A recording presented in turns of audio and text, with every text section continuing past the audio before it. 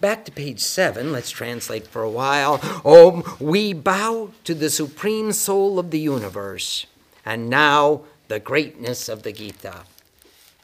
Dhara said, O Supreme Lord, highest ruler of those who move with devotion, hey, most respected one, give us the teaching which grants understanding for future actions.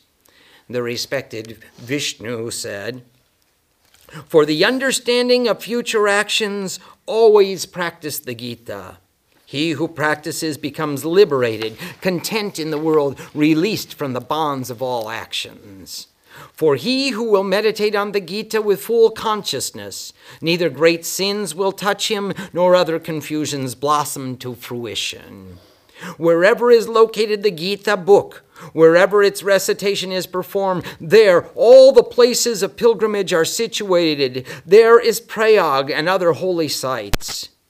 All of the gods, rishis, yogis, heavenly beings, the cowherds and herdesses, the gopis, and Narad and others quickly manifest their help where the Gita is recited. Where the Gita is contemplated, read, recited, or heard, there in that place I always reside without a doubt. I am situated in the Gita as my refuge, and the Gita is my excellent home. Taking refuge in the wisdom of the Gita, I protect the three worlds. Gita is my highest knowledge, the form of God without a doubt. The regular contemplation of even a half verse or a letter is the contemplation of my unspeakable soul or essence. Within is the bliss of consciousness with which Krishna discoursed face to face with Arjuna, the wisdom of the meaning of the principles, the highest bliss of the three Vedas. Those men who always recite these 18 chapters without a wandering mind earn the attainment of perfect wisdom and thence go to the highest position. If one is incapable of making the complete recitation, then one should recite a half. Thus one earns the merits of a gift of cows. Of this there is no doubt. If one reads and contemplates 1/3 portion, one receives the fruit of a bath in the Ganges. Contemplation of a 6th portion bears the fruit of a sacrifice with soma. Whoever will regularly read 1 chapter with devotion will attain to the Rudra Loka, the realms of Rudra, and will become a member of Rudra's entourage for all of time. Remember, Astru Trayate iti Rudra, that he who takes away the tears. Rudra is the reliever of sorrows and suffering, he who takes away the tears. So you become a member of Rudra's entourage, taking away others' tears all the time.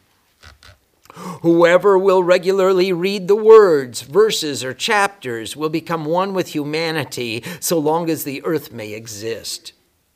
Those men who will read the verses of the Gita, 10 verses, 7 verses, 5 verses, 4 verses, 2, 3, or 1, or even 1/2 a verse, will attain to the realm of the moon for 10 million years of Dhruva, the eternally young sage. Human beings united in the recitation of Gita avert death. Again, those who practice the Gita attain the most excellent liberation. Those who are united in the pronunciation of the Gita attain the dissolution of the substance of all thought. Who can listen to the meaning of Gita is protected from great sins. He attains to the abode of Vishnu, Vaikuntha, and Vishnu is pleased with him. Who regularly meditates on the meaning of the Gita and performs his actions in accordance with its teachings is known as liberated while living, and at the end of his earthly body attains the highest position. Who takes refuge in the Gita becomes a progenitor of abundance in the universe. He will expel all impurities from the world and advance to the highest position of Gita. Who reads the Gita, but without reading this glory of the Gita, the recitation has an obstruction and it becomes a labor in vain with a concealment of heart or satisfaction. Whoever will perform the practice of the Gita with this glory of the Gita will attain to that fruit which is most difficult to be attained.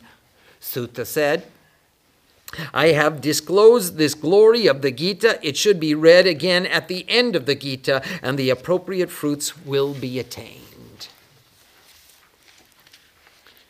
May we go on.